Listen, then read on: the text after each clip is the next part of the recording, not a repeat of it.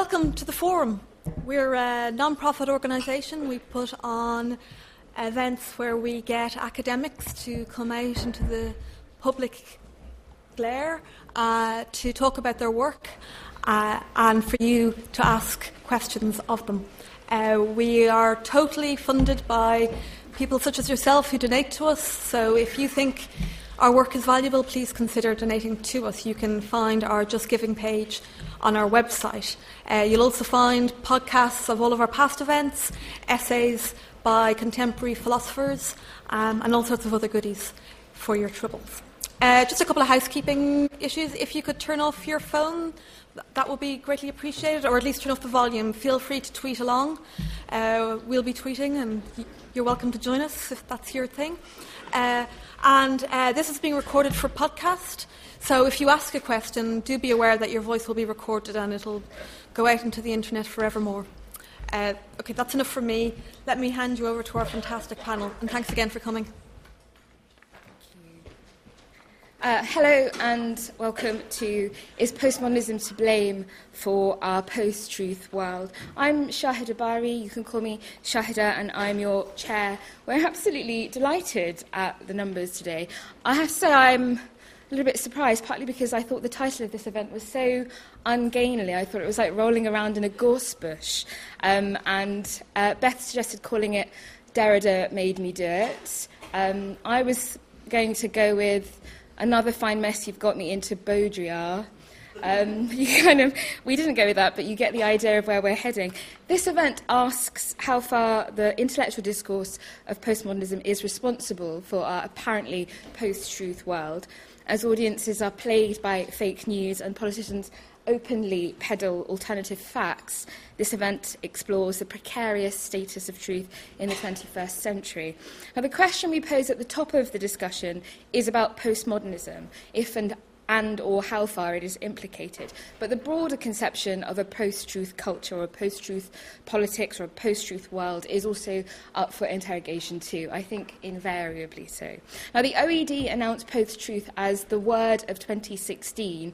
I don't know if you can remember 2016.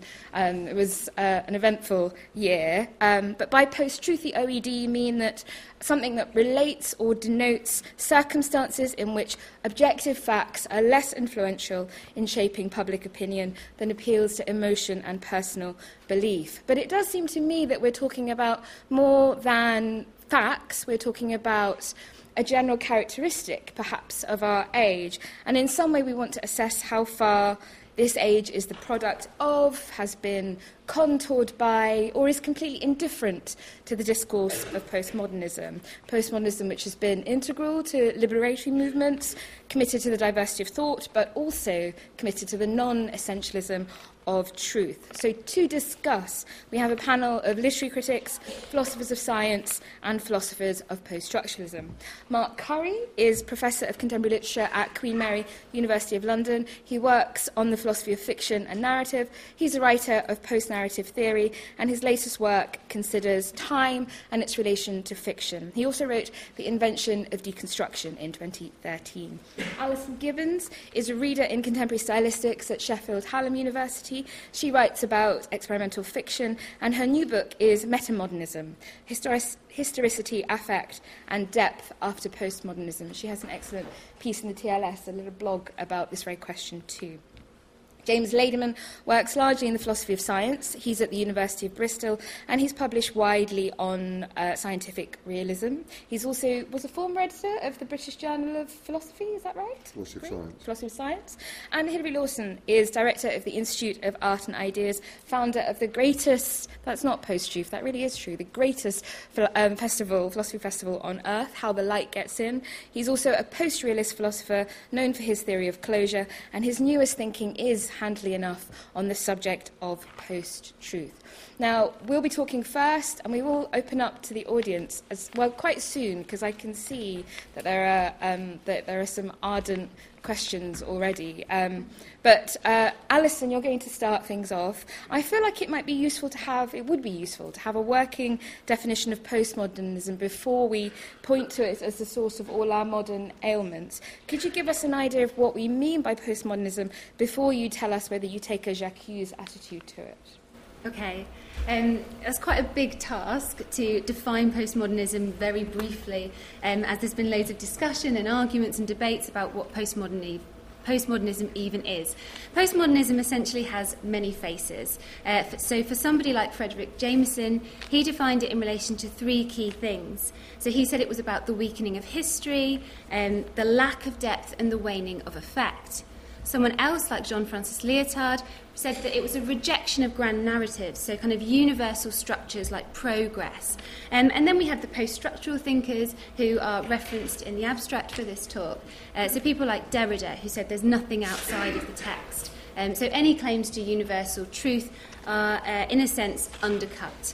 And if we take all these different modes of thinking in postmodernism together, they seem to cast everything as a kind of surface or a fiction or a fabrication.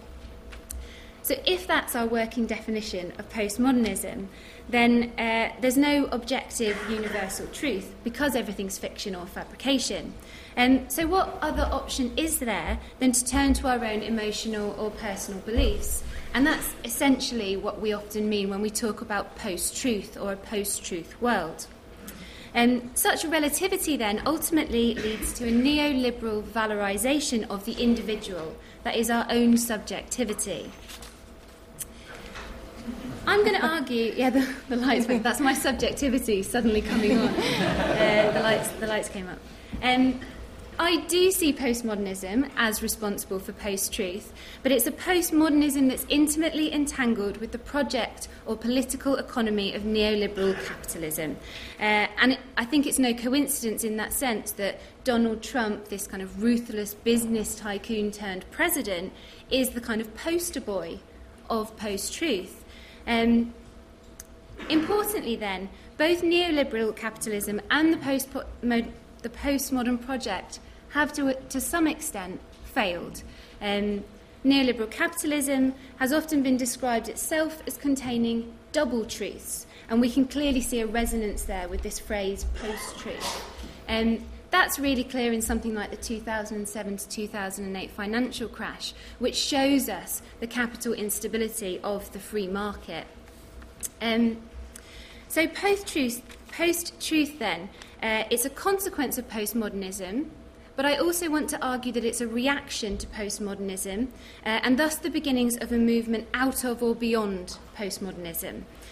So in other words, I want to think of it as an after effect. And I'm using the kind of temporality of the word after specifically here, because it shows postmodernism and neoliberal capitalism as being in crisis. Some of the legacies of both of those movements are the unequal distribution of global wealth and global poverty, an ability to dismiss, for example, alarming scientific evidence, as we see with climate change. Donald Trump does this both legitimately but also in these kind of nonchalant tweets he sends out into the world. And most obviously, this leads us to talk about people having a lack of political accountability. So Donald Trump can seemingly, I think you called it alternative facts. I'm going to say he outright lies often, and I think he does that brazenly and knowingly. And that's kind of what I'm talking about, because politicians may have always lied, but I think they do so now in a very knowing way, and they do so in a way that allows them to get away with it. So what I mean by that is that we're not holding them to account. We're saying, oh, well, we're just post-truth. So post-truth then represents not just a crisis of production for people in authority, people like politicians, but it also represents a crisis of communication and reception. And that's possible because the contemporary world... I have to lean forward into the microphone. Move your chair forward a little bit. Just okay. a little minor technical adjustment. Whereas I would say it's a crisis of communication and reception too. And I think that's possible because of the concrete details of the contemporary world. So we're able to seek out those institutions, like the news, for example, or newspapers, that fit with our bias. So I watch Channel 4 News, I read The Guardian, and that makes me feel very good about myself. Because everybody agrees with me, or I agree with everybody else that I encounter. But also, prevalently, this world is post-human. We've become digital. So if you think about your friend circle on Facebook, that reinforces what you think, and that kind of so-called echo chamber of Twitter. And actually, I think that's really unhelpful, and I think it leads to something quite unethical. In his conceptualisation of the post-truth era, Ralph Keyes talks about it as existing in this, he calls it an ethical twilight zone. And that's really problematic, I think. So I want to end my contribution to this debate by suggesting that post-truth, both as an expression but also as a larger structure of feeling, might offer some hope. And that's a hope that we have to ourselves put into action by moving once and for all past postmodernism. So for me, the term post-truth is quite telling. On one hand, this word post, this prefix, tells us that we are kind of moving past something. It suggests that we've done away with truth. But on the other hand, it's still holding truth up as an important touchstone. We haven't actually got away with it. We still want that in some way.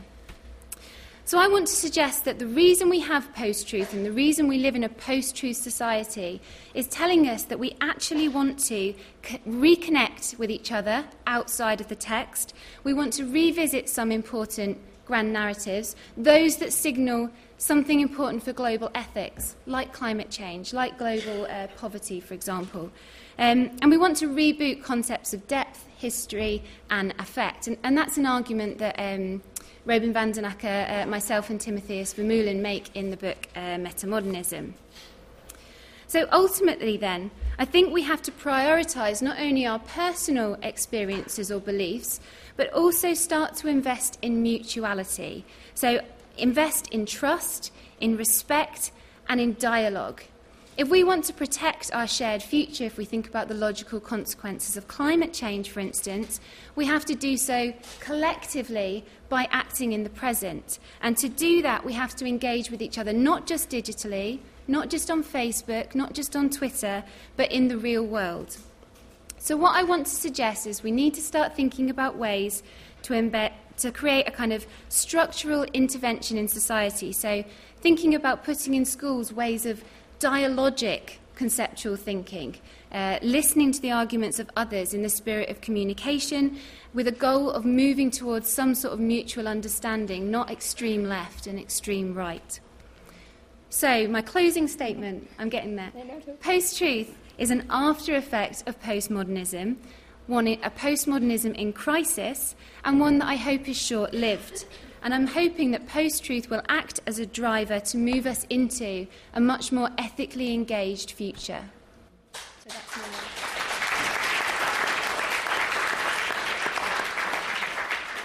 Will you wave vigorously at us if you can't hear us at any moment? Although it's lovely getting mysterious notes in the middle of...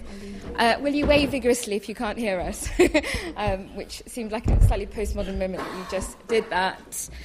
Some of you still can't hear us, so maybe we'll kind of shuffle a bit closer to the mics. I'm very interested that you utter the words postmodernism and neoliberalism in the same breath.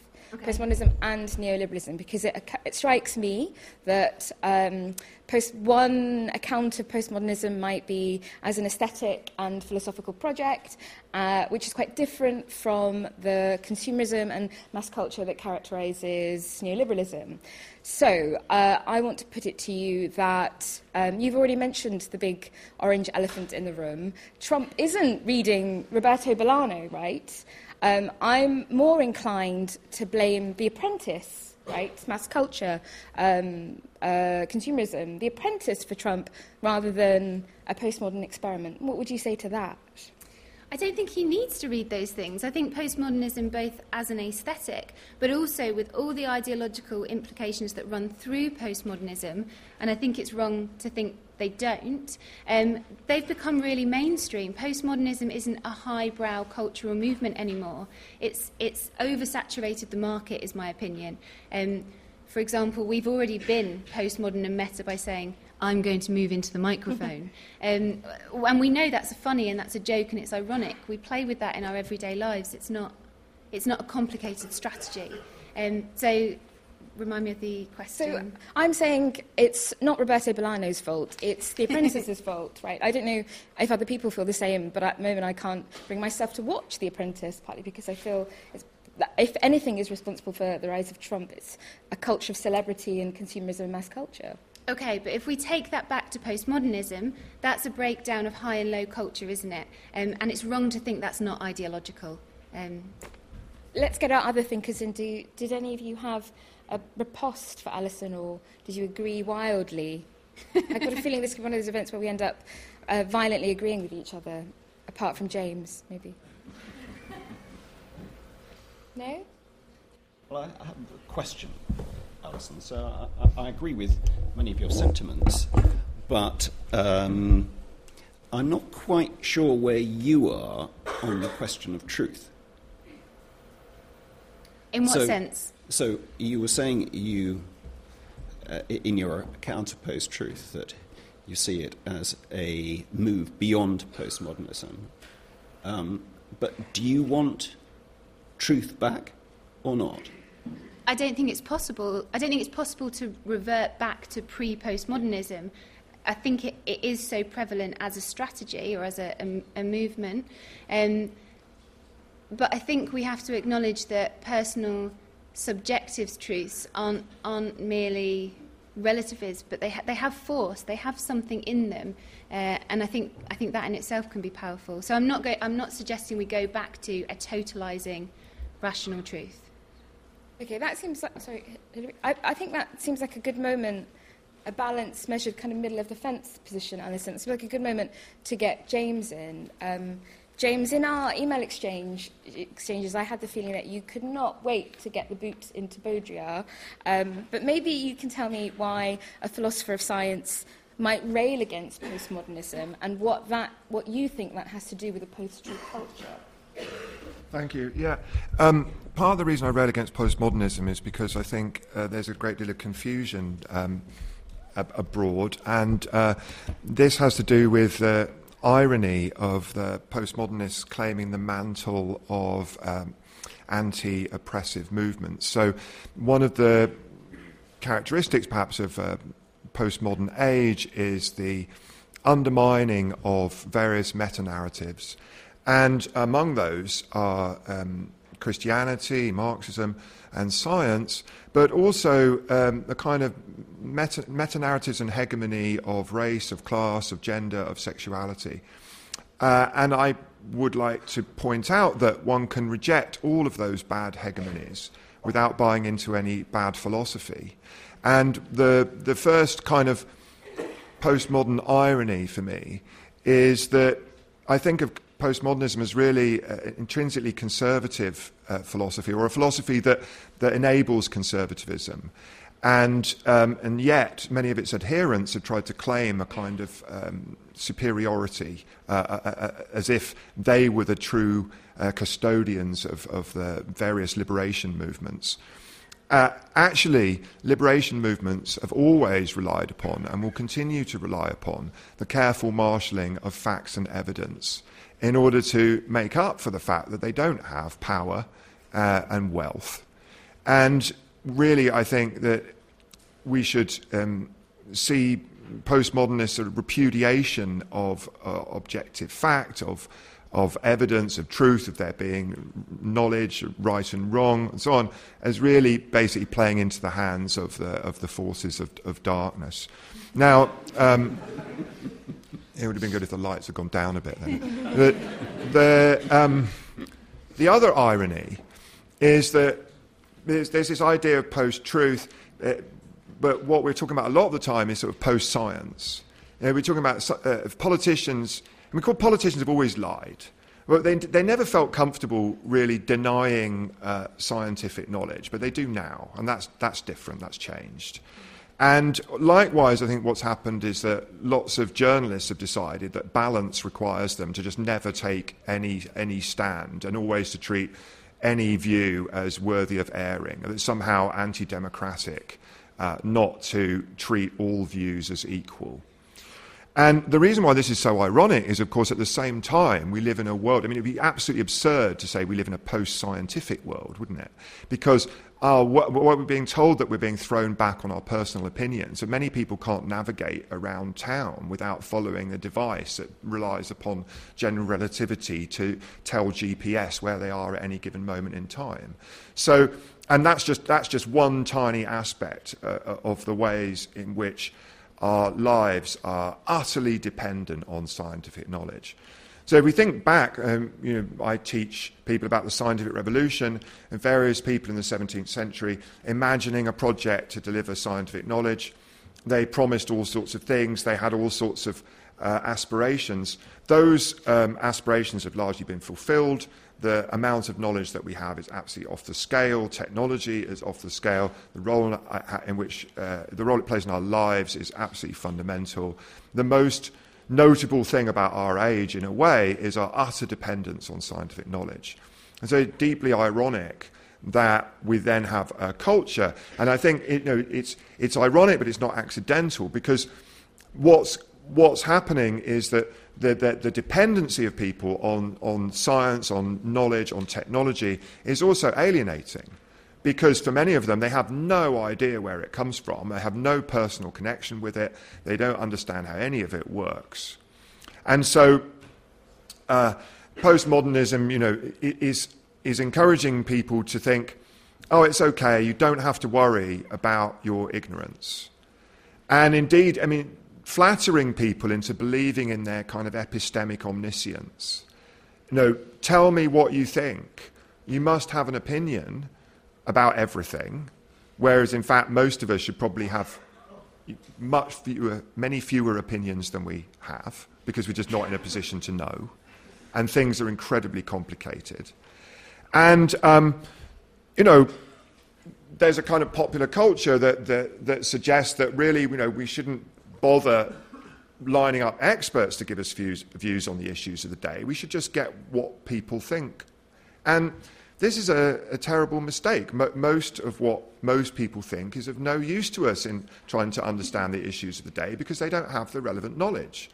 And I say this not as someone who takes myself to have the relevant knowledge. I have no idea about, great deal of most matters of fact, right?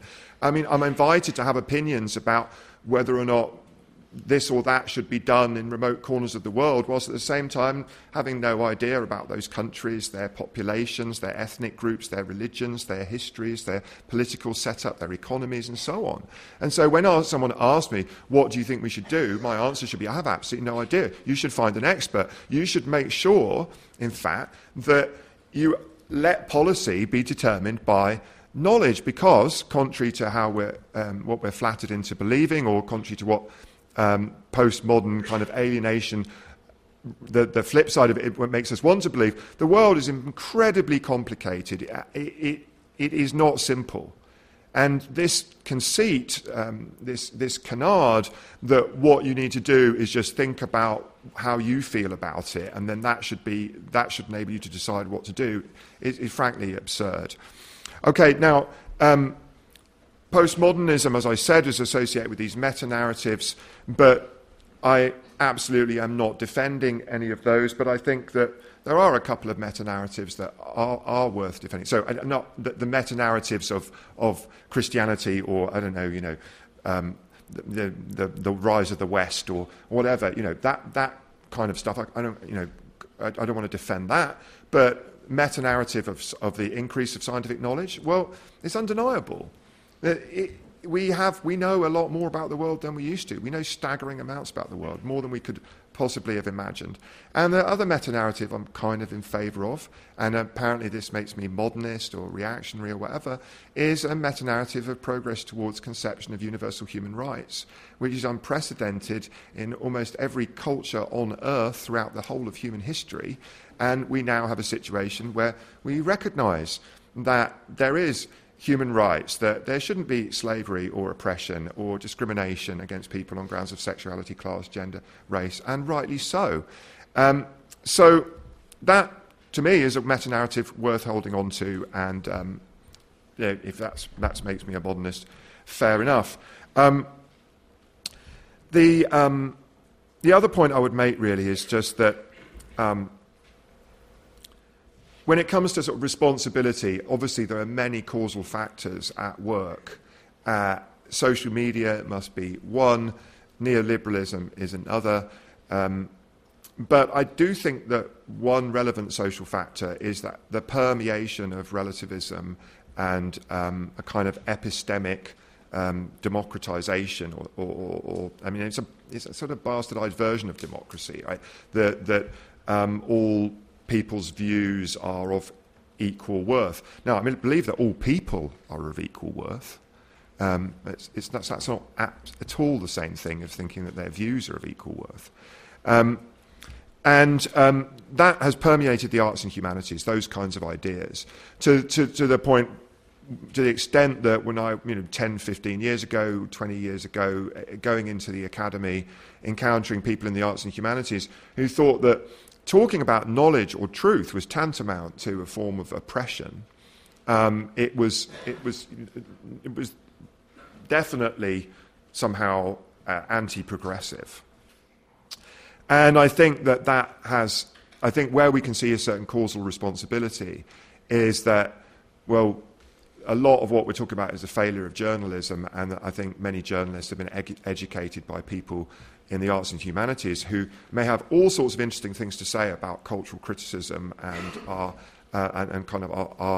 situation, about art, about aesthetics and so on, but who've accompanied that with just confused and half-baked philosophy and lots of stuff about no truth with a capital T. And I just think, well, I don't care if you write it with a capital T. I mean, if that, what does that even mean? I've never wanted to write truth with a capital T. I just want at the beginning of a sentence. Quotidian truth, everyday truth, which is as important as ever.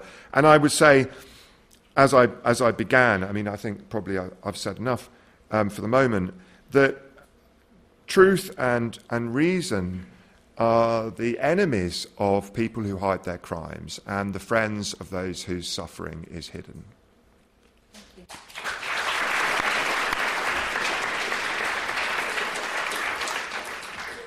There is something undeniable. I say this as a Derrida person. There is something undeniably bracing about hearing your invocation for the quotidian and everyday sense. What I want to put to you is this idea that it's not that people don't know and are ignorant. It's that they don't know and are ignorant and don't care. So what I mean by that is that people know that climate change is happening and it doesn't matter. It's the and that's interesting, I think, in this conversation. What I'm saying to you here is something about the truth of science perhaps is not enough. It might be a truth, but it's not enough to evoke action for a collective good, whereas the ramblings of an ideologue like Trump are enough to make them feel as though they are acting in the collective good. So what I'm saying to you is that science might want to cherish a kind of truth, but that truth is not enough for a general audience or a community or a country. And it seems to me, isn't that the fault of science? That it's never known how to address the more intangible aspects of people's psyche or feelings or senses of neglect. It's not postmodernism to blame, but science is to blame. No. I mean, what I would say is, it's never been science's job to give us an ethical framework or a political framework. Now, I mean, I think there's been overreach by scientists, and there's also been science fraud and ideological distortion of science. And one of my key things I want to say is that absolutely welcome critique of science. That's part of science. I mean, that is kind of the difference between science and other cultural repositories of authorised belief or socially legitimated belief, is that science is self-correcting or it is subject to correction. So, for example, there were racist theories in physiology. There are sexist theories in physiology. There have been racist theories in primatology. There have been homophobic theories in psychiatry. And I absolutely want to endorse the critique of those mistaken bad theories. But hang on. My critique isn't of the critique of bad science. My critique is about the inability of science to make its truth have purchase. That's what I'm asking you about. Right, but I suppose I would just say that's a kind of category mistake. It's a bit like saying, mathematicians have never told us how to be good people. I mean, that's just not their job.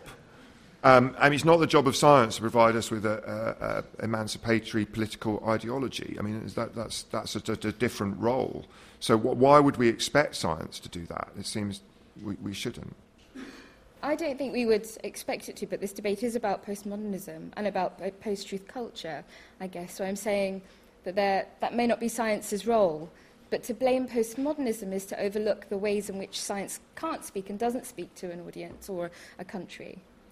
But specifically, what I'm blaming postmodernism for, in part, I think, is the kind of cultural climate in respect of truth and knowledge. I'm not blaming postmodernism for the misadventures of big powers in foreign countries or the destruction of the environment by big business and greed and corporate interest or whatever. I don't think those things are the fault of postmodernism. Those things are the fault of human frailty, greed, selfishness, expediency, incompetence, corruption, and so on.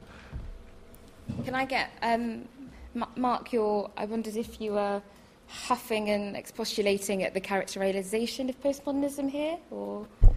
Yes, did you hear me huff? I don't know the audience, so they were having oral audio problems, but I heard the huffing.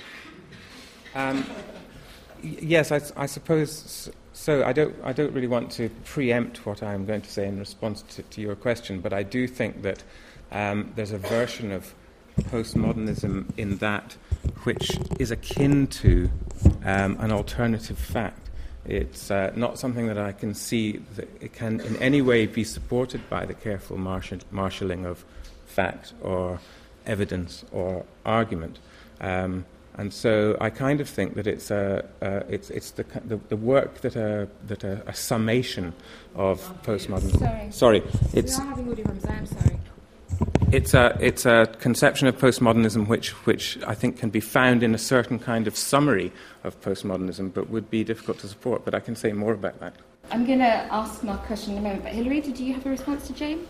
Well, I'm afraid I'm just going to repeat what Mark said. There are plenty of things that I'd like to say to James, but probably better to say them as an overall story, which I'll do when you come to me.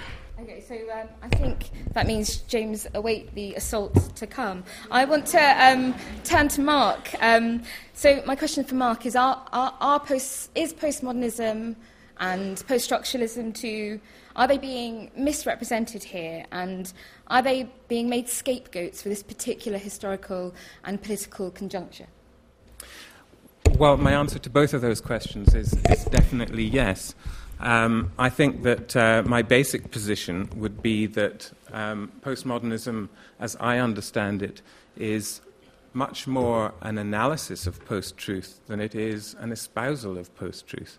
I find it very difficult to understand the idea that postmodern philosophy might have some interest in the eradication of the distinction between truth and lies, or even an abolition of the topic of truth from the realms of philosophy. When I explain postmodernism, I don't actually refer to truth at all. I talk about postmodernism primarily through questions of time, and I think that very often those misunderstandings of postmodernism, they have a kind of history which systematically displaces questions of time with questions of truth. Part of that history is is the history of the reception of deconstruction in the United States. I think that involved a certain kind of translation of a set of issues that you found in Derrida into a set of issues which were much more relevant to the reading of literary texts in English departments in America. So there is a history of that misunderstanding, I think. Lyotard is one of the people most commonly invoked when this sort of version of postmodernism is constructed, and it's always to the same bit of Lyotard. It's the notion of the grand narrative, its fragmentation into little narratives, but there was something else that is hardly ever discussed that Lyotard said about the nature of postmodernism, which is that it really represents a kind of significant change of tense in cultural productions in general. And he named that tense the future anterior.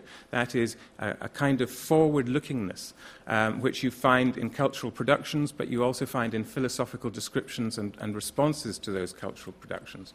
This is something that Derrida, the phrase future anterior, the idea that future anterior was a way of thinking about the to come, was something that Derrida had said long before that. So Lyotard said that in 1978. Derrida said something like that in Of Grammatology in 1967. He described a world which was being ushered in as a kind of monstrosity. And one understanding of post-truth is that it is that world of monstrosity being ushered in and analysed by deconstruction. Now, I'm interested in that idea of the to come because I think that the idea that postmodernism can be thought of primarily as a relationship with the future and that truth is a secondary issue. And I'm interested in it primarily because it relates so well to the many things that are said in connection with post-truth that have to do with alternative news or fake news. The idea that news might somehow systematically represent falsehoods. Now, my interest in that is partly that I think that Derrida was one of the people who did say news itself, print journalism in particular, has a future orientation. It produces the event that it purports to record.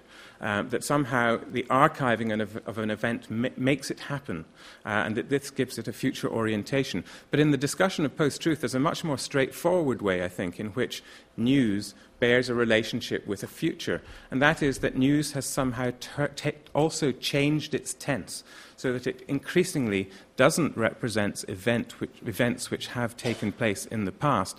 It represents events that are still to come.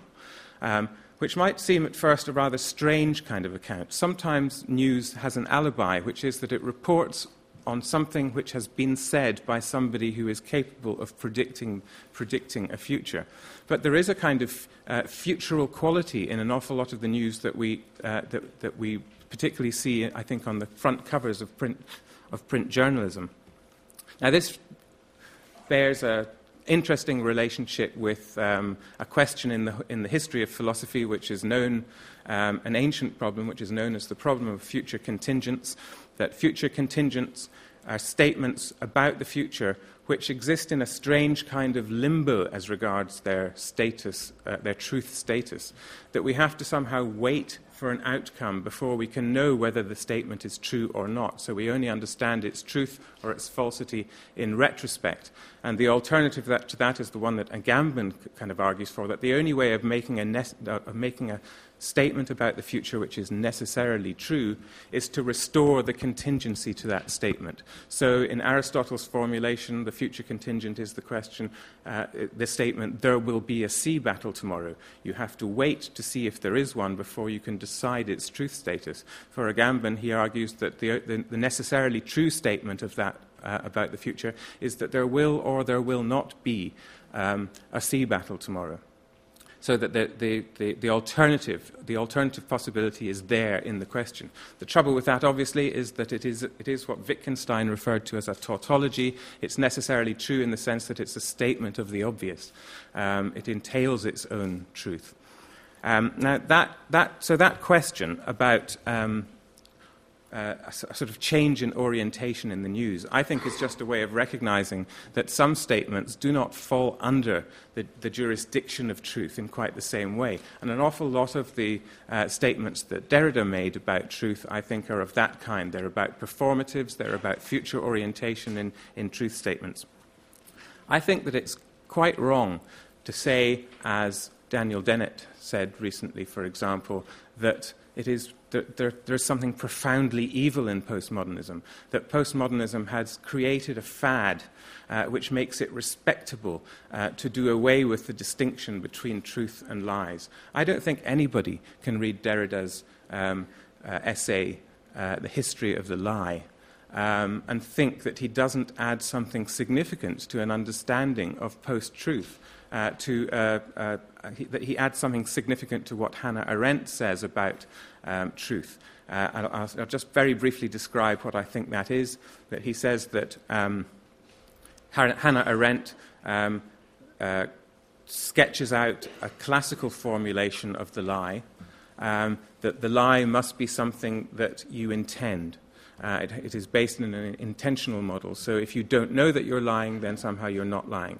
That there is this classical formulation of the lie, and then there is the modern political lie.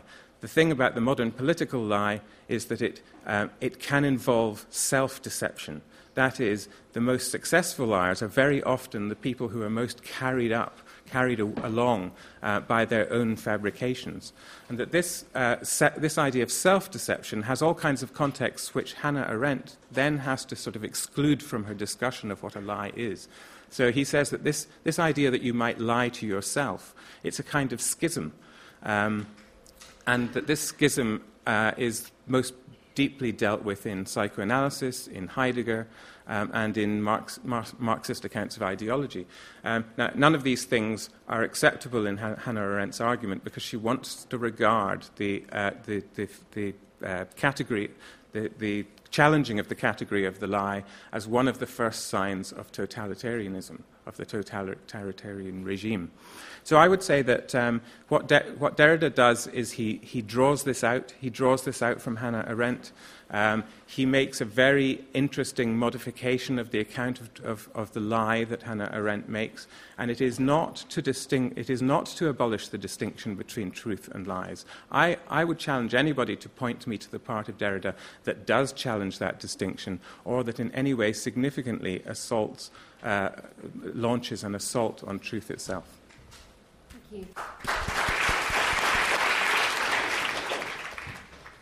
Sharing mics. It's getting very intimate here. I'm really taken by this idea that postmodernism is an analysis of truth rather than an analysis of post-truth rather than an espousal of post-truth. I think it makes me think of Foucault as someone who identifies the ways in which reality or a fiction of reality is constructed by political power rather than the idea that he enables it. But, this is my but for you, it's a bit like when people say to me, when I read Heidegger and I think, you can see in Heidegger the Nazism, you can see how Heidegger gets to Nazism, and then at the same time there is in Heidegger a route out of Nazism too. My problem is that I can't at the moment see how our disciplines of postmodern philosophy and post-structural philosophy are furnishing a route out of a post-truth dilemma, the dilemma we're in at the moment. Can you see a route out of it? Well, I think that the rigorous defense of truth runs some dangers, and I think that some of those dangers are the things that postmodern philosophers most pointed to in their analysis of post-truth. And you know, quite simply, in lots of ways, the very idea of post-truth suggests to us that truth must be somehow alive. If post-truth has a meaning similar to the term post-irony, it doesn't really designate an epoch in which we stop telling the truth. It designates an epoch in which the sincere and the ironic statement become inseparable from each other. They circulate together. Now, I think that the recognition of the circulation of truth and lies is quite necessary in the defense of truth. I think that that's the way that Derrida mounts his defenses of truth, and therefore I think that the analysis cannot be blamed for the condition of post-truth and might be better understood as the only possible route to understanding where this distinction between truth and lies resides. So one thing that Derrida characteristically does, it's a characteristic deconstructive move, is to take an opposition but to relocate that opposition inside one of its terms. And I think that is all that you could say of Derrida's challenge to the concept of truth, that it somehow has the distinction between truth and lies inside the concept of the lie. James, I'm going to give you a chance to get the boot in back. Did you have? Well, one thing I wanted to say was that, of course, I'm absolutely no way an expert on Derrida or on postmodern philosophy, but the bit I know most about is what lots of postmodernist thinkers have said about science and mathematics, and what that reminds me of. My comment on their approach would be to quote, in a slightly provocative vein, but it is a debate after all, and we're supposed to have fun, to quote Harry Frankfurt, I do also actually mean it, where he says that bullshit is a greater enemy of the truth than lies are. And what he means by that is that the liar has a concern with the truth. They believe that something's the case, and they want you to get you to believe the opposite thing. Whereas the bullshitter is really undermining the whole project of saying anything that's valuable as true or false in the first place by obfuscation.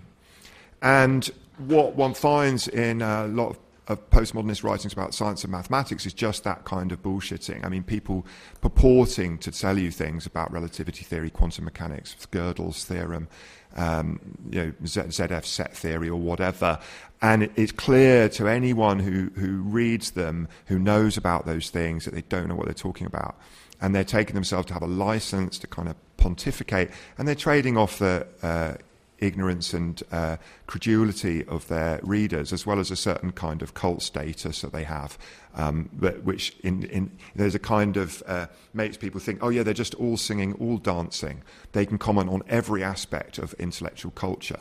And in fact, they should be a lot more circumspect and stick to what they know about. Now, Derrida knows a lot about Husserl, he knows a lot about Nietzsche or Austin, but not about science and mathematics. And I think that part of what goes with postmodern philosophy, I'm afraid to say, is a kind of disdain for making ideas clear, and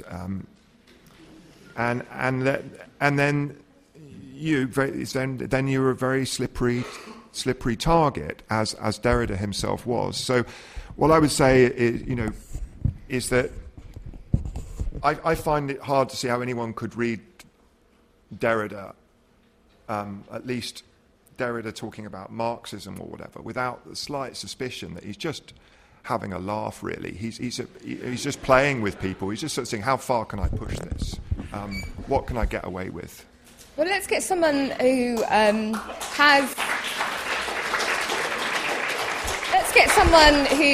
has read Derrida on board to tell you whether he really is a charlatan, and whether he's playing with you for a reason, maybe. Hilary, the post-structural philosophy that has concerned you for many years has always been regarded with suspicion, it seems to me. Is that suspicion justified or misplaced in the context of this post-truth moment that we find ourselves in? Well, I think suspicion in some ways is justified because there are aspects of postmodernism which are problematic and profoundly so. So there are some things that I want to agree with James about, and that's partly about having an adult discourse and not being too vandalistic in our engagement with each other. But I think it's misguided in the sense that I think that some of the underlying forces which led to postmodernism are undeniable. And in that sense, I agree with what Alison said at the beginning, which is that we can't go back to modernism. But maybe I could address the question here that was postmodernism to blame, or is postmodernism to blame for our postmodern world? As I've just indicated, I don't think that postmodernism is to blame in the sense that the withdrawal from truth and the withdrawal from what Rorty described as the really real has been going on for a lot longer than the 1960s and 70s. I think in British sort of popular culture, in a sense, it's certainly, you can see the origins of it more than a century ago. I think there's a case for arguing that the underlying move towards a post-truth world you can trace as far back as Kant and the first Critique. And what do I mean by the detail of that? Just a little sort of instantaneous history of that to give some colour to that claim. In 1890, Fraser published The Golden Bough. It was a cataloguing of religious and mythical belief across the world, and it just simply presented different views from the multifarious tribes and cultures that he examined and put them next to each other. And we might think, well, what's so very special about that? But it was an outrage to the culture in late 19th century Britain.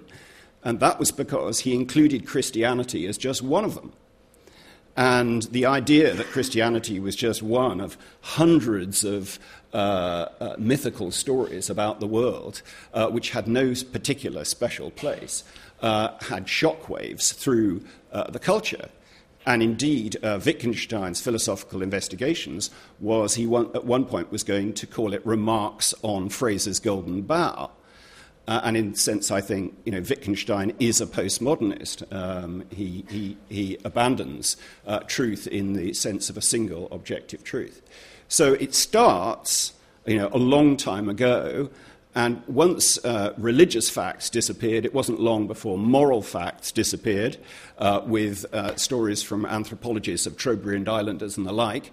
And with an awareness of language and the importance of language in our understanding of the world, it wasn't long before that was extended to many of our claims that we would make. We would see it as just, we became more aware of the perspectival relative character of our belief.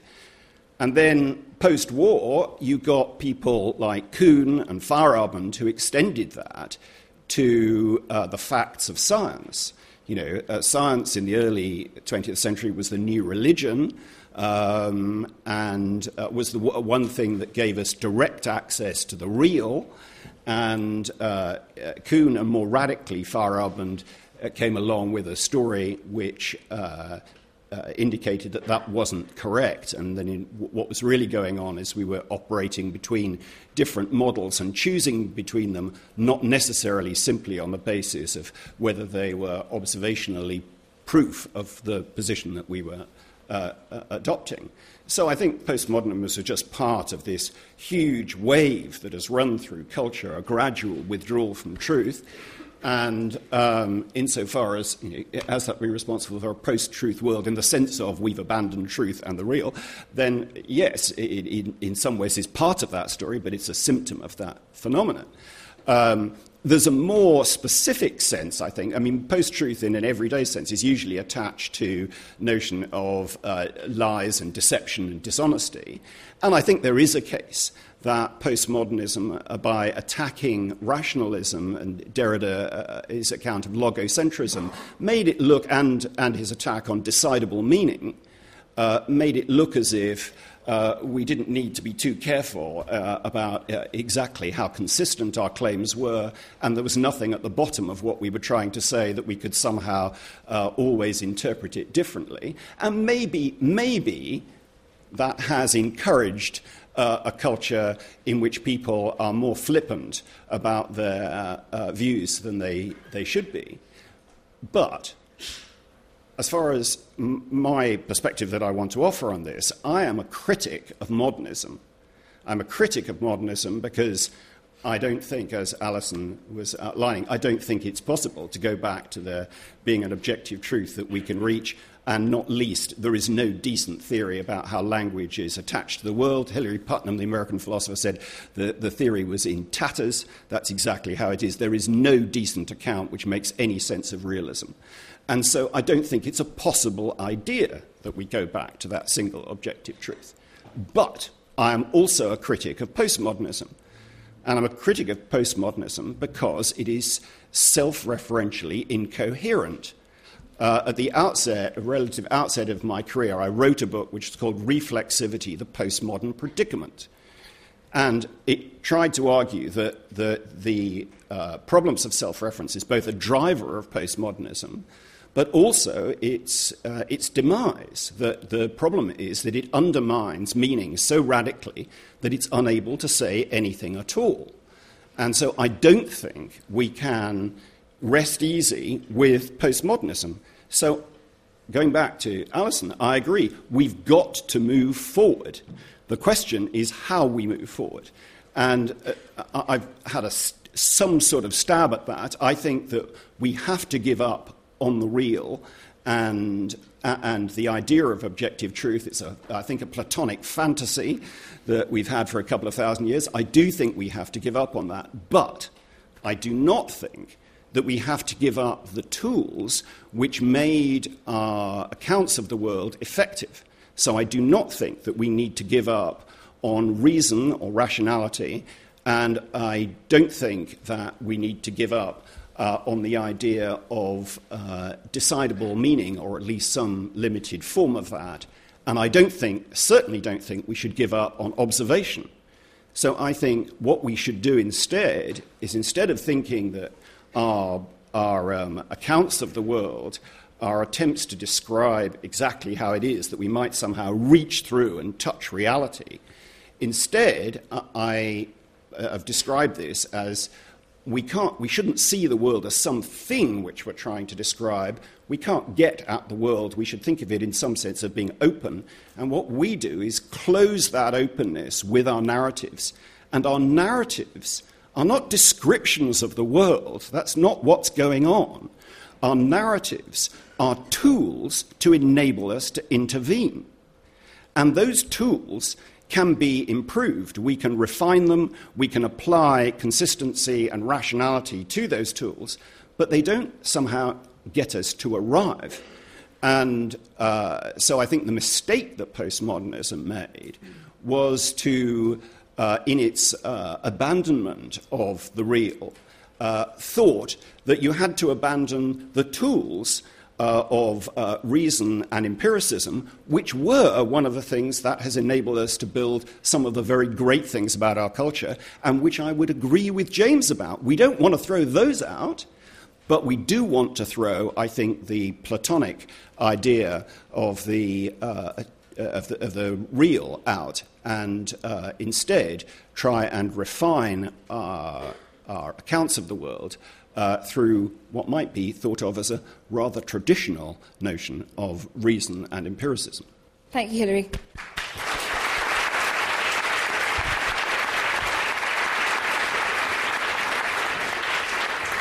We're greedily eating into the Q&A time, so I won't give you a question, but Alison, I want to give you a chance to respond, since Hilary was agreeing with you, your account of the kind of moving beyond postmodernism, postmodernism. Yeah, I mean, I found myself nodding quite a lot in that I think how is the most important question, and I like this idea of using narratives as a tool, but that has to go beyond narratives in the academy and narratives as a way of thought. I think we need to think really carefully about what how means, and that's why I was saying it needs to be more structural. It needs to go through and beyond just the people in this room, for example. Thank you. We've got a roving mic. Can I have a show of hands for questions? So there are quite a few. We've got about 20 minutes, so I'm going to do our time-honoured strategy of taking 3 at a time. So maybe we can take the gentleman on the corner there and the lady at the back, the second from back row there, and the gentleman there, please. So this gentleman first. Yeah. In the Theaetetus, which is one of Plato's dialogues, Protagoras says to Socrates, the truth for me is the truth. Socrates thinks about this for a moment and then completely demolishes it by drawing out from Protagoras what that would mean, because everybody presumably would then have their own truth. What would it mean if everybody had their own truth, that there is no truth? And Protagoras is left speechless and has to start thinking again about what truth might be. Now, one thing that tells us is that you need a philosopher to get to grips with these tasks. Handily enough, we've got some. So what's the question? Okay, so the question is, in terms of the history of philosophy, you have Francis Bacon, you have German idealism, Hegel rejecting Kant's idea that there are things that we can never know. You have certain advances in the history of philosophy. Are we going to turn our back on these advances in the history of philosophy just because it has become unpopular to defend the idea that philosophy can arrive at the truth? Great, thank you. And the question at the back from the lady in the back row? Yes, please. Hi, this question is directed to Hilary Lawson. Is it correct to say that what you're suggesting is that we move away from a correspondence theory of truth? And in which case, would you not agree that our theory of truth will have impact on our theory of how we construct knowledge, so our epistemological theory? And would you not agree that once you reject the correspondence theory of truth, it's not as easy as you suggest to continue in faith in empiricism? Because empiricism depends on, I would think, correspondence theory of truth. And also, would you say that this is too general a structural shift you're suggesting? Can we not break down knowledge into, for example, aesthetic, moral, scientific? And how do you think our models of attempts to construct knowledge will change according to disciplines? Thanks. Sorry, that's two questions. I'll make it into one. And there was the question here. The third row from the bottom there. Thank you very much. For me, postmodernism is what happens to culture because of capitalism. It's what happens to us. And there's a relationship between everything that's happening. We've got the ultimate capitalist in the White House now. And do we really have to educate people in how we look through capitalism? It's the postmodern phenomena seems to me rooted in the way we value things and money. Surely the answer to get through this is to help people, help young people to understand what is realer in terms of understanding capitalism. So I suppose my question is, would you agree we need to help people understand their relationship to postmodernism through capitalism? Great. So thank you. Our three questions, are we going to turn our back on the advances of philosophy? Is this about a correspondence theory of truth? Are we going beyond that? And can we break down knowledge? And the third question was about how do we begin to understand capitalism, it seems to me, especially young people. Any takers? You yes, brave well, thinkers. Hilary, sorry, of course. Sorry. You go first. I was going to go first. To respond to your question, yes, I think we do have to abandon the correspondence theory of truth. Actually, Wittgenstein came to the same view when he'd finished the Tractatus back in 1918 or something, and other people have pursued it, despite the fact that the flaws in the correspondence theory of truth were sort of there from the outset. I do think we have to abandon it. But to come to your more salient question of, well, how could we possibly have empiricism if we've abandoned correspondence? And I think this cuts to the really heart of the whole thing. And to that, I just want to give you an analogy to see how it might be possible, because I think one has to take this head on. How is it possible to be able to learn from the world if we can't actually uncover its truth? And as an indication of that, you may have seen the film My Beautiful Mind, and in it there's a schizophrenic mathematician who is very brilliant in terms of his patterning of the world, and he's showing off to his girlfriend. And he says to her, they're under a sky, and he says to her, name an object. And she says an umbrella or a rose, I don't remember which one it was. Anyway, she names an object, and he scans the stars, and he says, there. There's the umbrella, and you can see the shape in the stars. And the point of it was that he could find a pattern in the stars for anything that she mentioned. It wouldn't matter what it would be that you could find. And of course that's the case. There are enough patterns that you can make in the stars to make anything. But that doesn't mean to say we don't think the umbrella is in the stars. We don't think it is what they really are. But that doesn't mean to say it isn't useful. Once you've identified the umbrella, you can track it across the sky. You can say, oh, I'll meet you when the umbrella is at the horizon.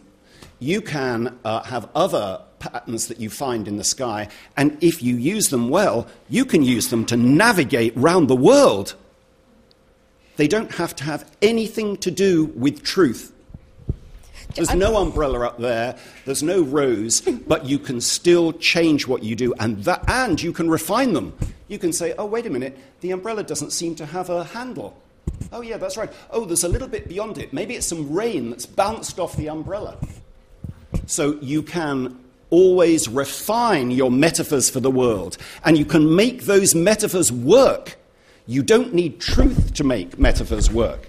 And that's the key to realizing that you can give up correspondence, you can give up the real, and you can keep all of the things that James wants to keep in order to make science successful. Gosh, that was rhapsodic and beautiful. But I can't help but notice that James looks terribly dejected after that. Alison. You don't want to respond? I do, but I think it's your turn. I can wait. No, I can wait too. I was just going to talk to a different question, which was just to say that, yes, that was absolutely my point, but it goes beyond our young people, doesn't it? Because if we look at voting demographics, young people are voting, and they're voting actually quite sensibly. Older people? Maybe not so much. Sorry, older people that are in the room. But this is purely based on a small survey with me and my dad. And we have very different opinions. So that kind of educating people about capitalism or any of those things that you're talking about has to go much further than just one group of people. Exactly. And a lot of the way that entertainment media is and news media, and it's all come crashing in, takes a certain skill set that we have to promote in order to unpick that. And a lot of our problems with making sustainable communities will solve themselves if we give people that. We've got a wonderful array of podcasts on. Thank you so much for that. It's an important intervention. We've got some wonderful podcasts on capitalism and the nature of money on our forum website as well. James, did you want to come in quickly before I get more questions from you? Well, just quickly, I'd say it's a very postmodern discussion because there are all sorts of ideas being chucked around. Capitalism, correspondence theory of truth, empiricism, rationalism. All of these would admit of a lot of discussion just to define them. And I find it kind of odd. I mean, what we're really talking about is the destruction of epistemic authority and lack of respect for epistemic authority within the wider culture, I think. And, the fact that I haven't got an adequate philosophical theory of truth seems to me to be irrelevant. I mean, there's loads of things that we don't have adequate philosophical theories about that are very puzzling. We don't take that as a reason to give up on their existence. I mean, we just think, it's really hard to say everything about all of that. So I find it, I think it's kind of a non sequitur, really, that, the correspondence theory of truth. I mean, I haven't committed myself to that. I don't even know what exactly it would mean. Aristotle said to speak truly is to say of what is that it is, and to say of what is not that it's not. That's the quotidian sense of truth. That's what I'm talking about. The other thing I'll just really quickly say is I think there's often a kind of equivocations go on in these kinds of discussions. So there's a kind of cool-sounding phrases like everything is a text, or all we know is our interpretation, or indeed archiving an event makes it happen. There's a sense in which all of those statements are true, but there's a sense in which they're false, and the attraction of the claims often turns on confusing the two senses. So, everything admits of interpretation, yes. Does that mean that all there is interpretation? No. Archiving an event makes it a recorded bit of history, makes it the subject of agreement about what has happened? Yes. Does it actually make the event happen? No. and so on. I feel like you were saying you could see the umbrella in the stars, and then you were like, "There's no umbrella in the stars." Let's get 3 more questions. So the gentleman on the far corner there, the gentleman there, and another hand. This one here, the second row, please. Thank you. Thanks a lot. Given that it's about 1950 years since somebody recorded Pontius Pilate saying, "What is truth?" doesn't the argument suggest that the answer to the question is no, because we've been in a post-truth society since the beginning of time? And several people mentioned Aristotle, Socrates, Plato. So how long do you think we'll be having this argument in the future? Other question was here. Thank you. Can you hear me? Yes. My question was actually quite similar to that one, but I'll probably just add on to it to give another dimension to it. So there appears to be an assumption here in the lecture hall that we do live in a post-truth world. As we know, lies in politics is nothing really new. So my question to the panel is, how new really is the phenomenon post-truth? How does it differ from the lies and falsehoods peddled in other totalitarianist regimes, say, of those of the early 20th century? And then perhaps to add another question, so to what extent could it be best understood as a kind of systematic reorientation of what forms of political discourse are to be valued, and to what extent the traditional institutions of knowledge-making and knowledge-producing of truth are to be trusted? That's a good question about institutions, so we'll keep that part of it, I think. And the question at the front here, please. The lady on the second row. Hi. My question is kind of around the idea of if the meta-narrative of religion is one we should do away with, and if philosophy is giving us definitions that aren't adequate for things, and it's never been science's job, as you say, to give us moral truths or tell us what we should do, then how do we find any of those things out? Kind of what is our route to any kind of moral or ethical standing point? Great question. So post-truth society is an old hat.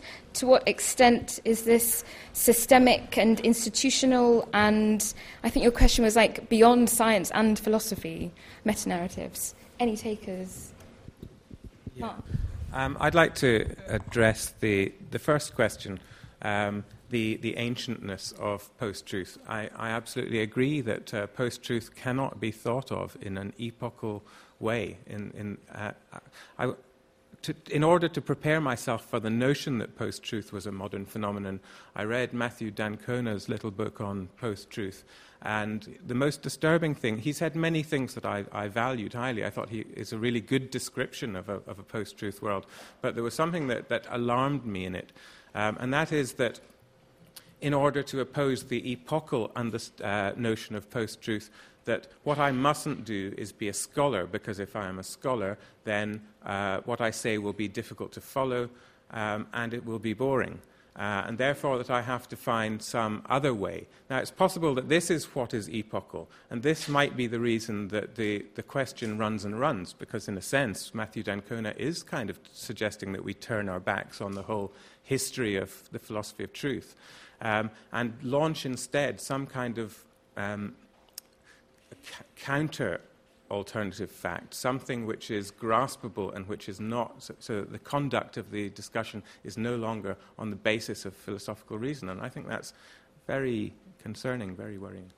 I just want to come in on both of these questions about whether this is anything new. I mean, I don't think post-truth is an epoch or an era or a kind of world, although I think it's a handy tag for it right now. But I don't think the difference is that politicians are lying or that there's something unique about truth or lies in this world. I think the difference is to do with what we're doing with truth and lies socially. It all comes down to the way we're receiving them and how, as a community, we're understanding statements. So for me, it's all about community and reception and that crisis. Can I make a comment about that? Yeah, I totally agree. And I think we should be really clear that almost all of the beliefs that almost all of us have, we have because someone told us them. That, in the end, is the source of almost all of our beliefs. We believe things because other people tell us them. Now, the issue is not, are we going to do something different? The issue is, who do we want to tell us what to believe?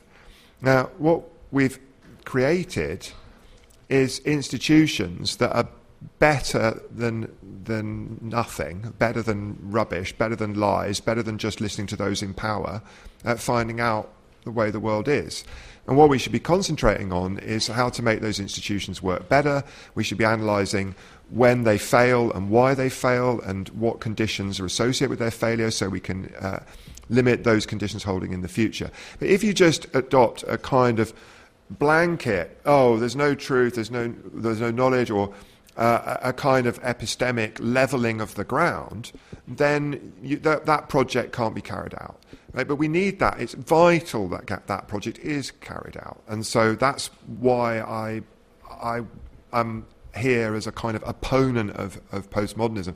Not because I think, we should just believe what we get told by science or epistemic authorities, but that we have to have the notion of epistemic authority so that we can criticise them when they fail, and we can find them, we can say, look, these are the things they should be doing, this is the way they should work, and then when they fail, we should look at them and say, right, this is what you've done wrong. And it's precisely having standards of correctness that's necessary for critique and to make the world a better place. So that would be my perspective on that. There's a nice olive branch in the moment where there is a plague on the House of Academics and Experts, of course, and we're all involved in that. Should we get 2 more questions in the last 5 minutes? One here, and the gentleman at the very end there, because I tried to get to you earlier, didn't I? Yeah, thank you.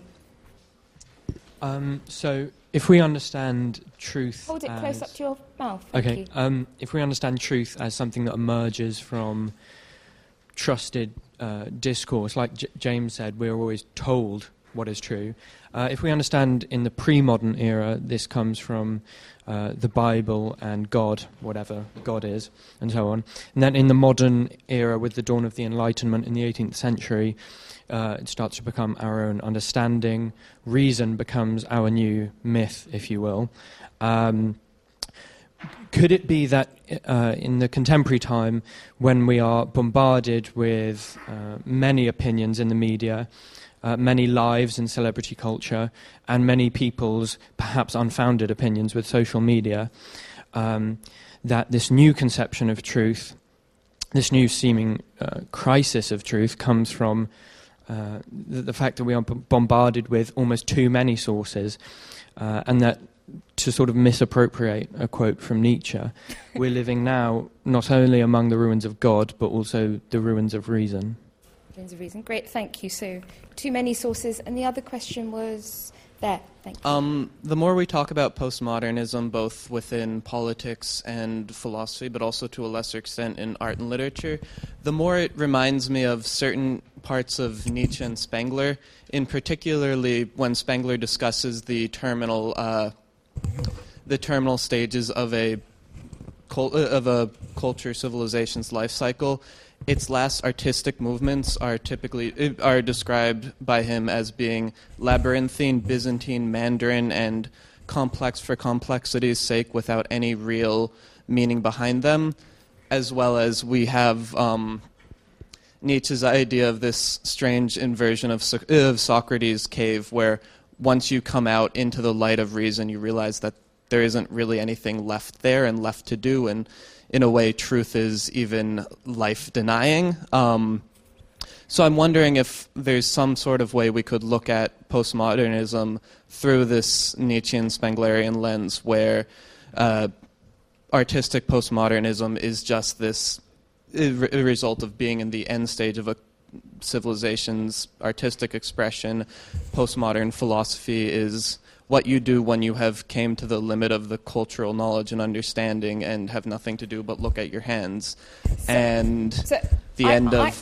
Post-truth politics is just sort of what politics looks like when these civilizations are dying according to their life cycles. The 2 questions I've got are too many sources of truth, and that seemed to me something about postmodernism and post-truth as a kind of end game, which is a rather ominous note to end on. But any takers?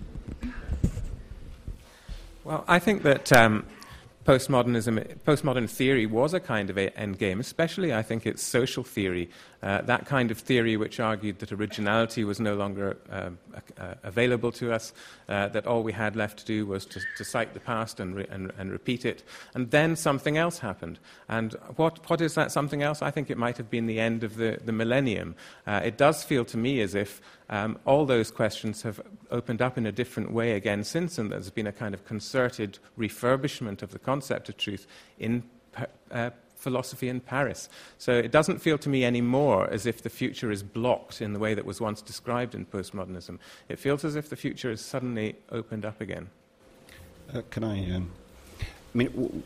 think the gentleman here mentioned the issue about are we in the ruins of reason? Of course, in some sense, I was saying that is one of the dangers of the way that postmodernism has played out. It's made it look as if we're in the ruins of reason. And I think that there are lots of misunderstandings about what is involved in giving up the real. As I say, I don't think we've got any choice but to give up the real. There's no way back. We're not going to get modernism back. However much those who want to say we've lost a great deal with it and are scared about what a world is without the authority of it, we're just not going to get it back. And the puzzle is, what do we do about it going forward? And I think one of the reasons why we don't have to be as scared in giving up the real as some people feel is because it doesn't have the consequences that we often think that it has. We just think that, well, it means anything goes, you can say anything, everybody's equal in terms of every view is equivalent, and so forth. Those I do not think follow. I think that it's just as possible to respond to a view that somebody is putting forward by challenging their consistency or challenging an observation which they would accept and forcing them to improve on their narrative without a commitment to the real.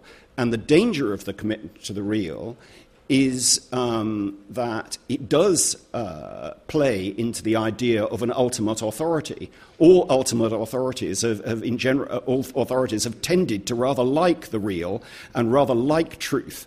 And they do it for a very good reason, because it is a route to power. And I think we can give that bit up. We can give up the real in that sense of thinking there's one version of the world which is the true one, and there's one set of people who've got a way of getting at it, but at the same time keep the rigour and the requirement of consistency and observation in order to improve those narratives that we have and in order to be able to improve our ability to intervene in the world better. Thank you. We've really run out of time. Can I thank you for following this such a sinewy, thorny, complex, and in the end, I think, really companionable debate. Can I ask you to join me in thanking our speakers? And I think you should go out and look at the stars for some brollies. And if you don't think there is one, nudge the person staring at the sky. See you at the next forum event.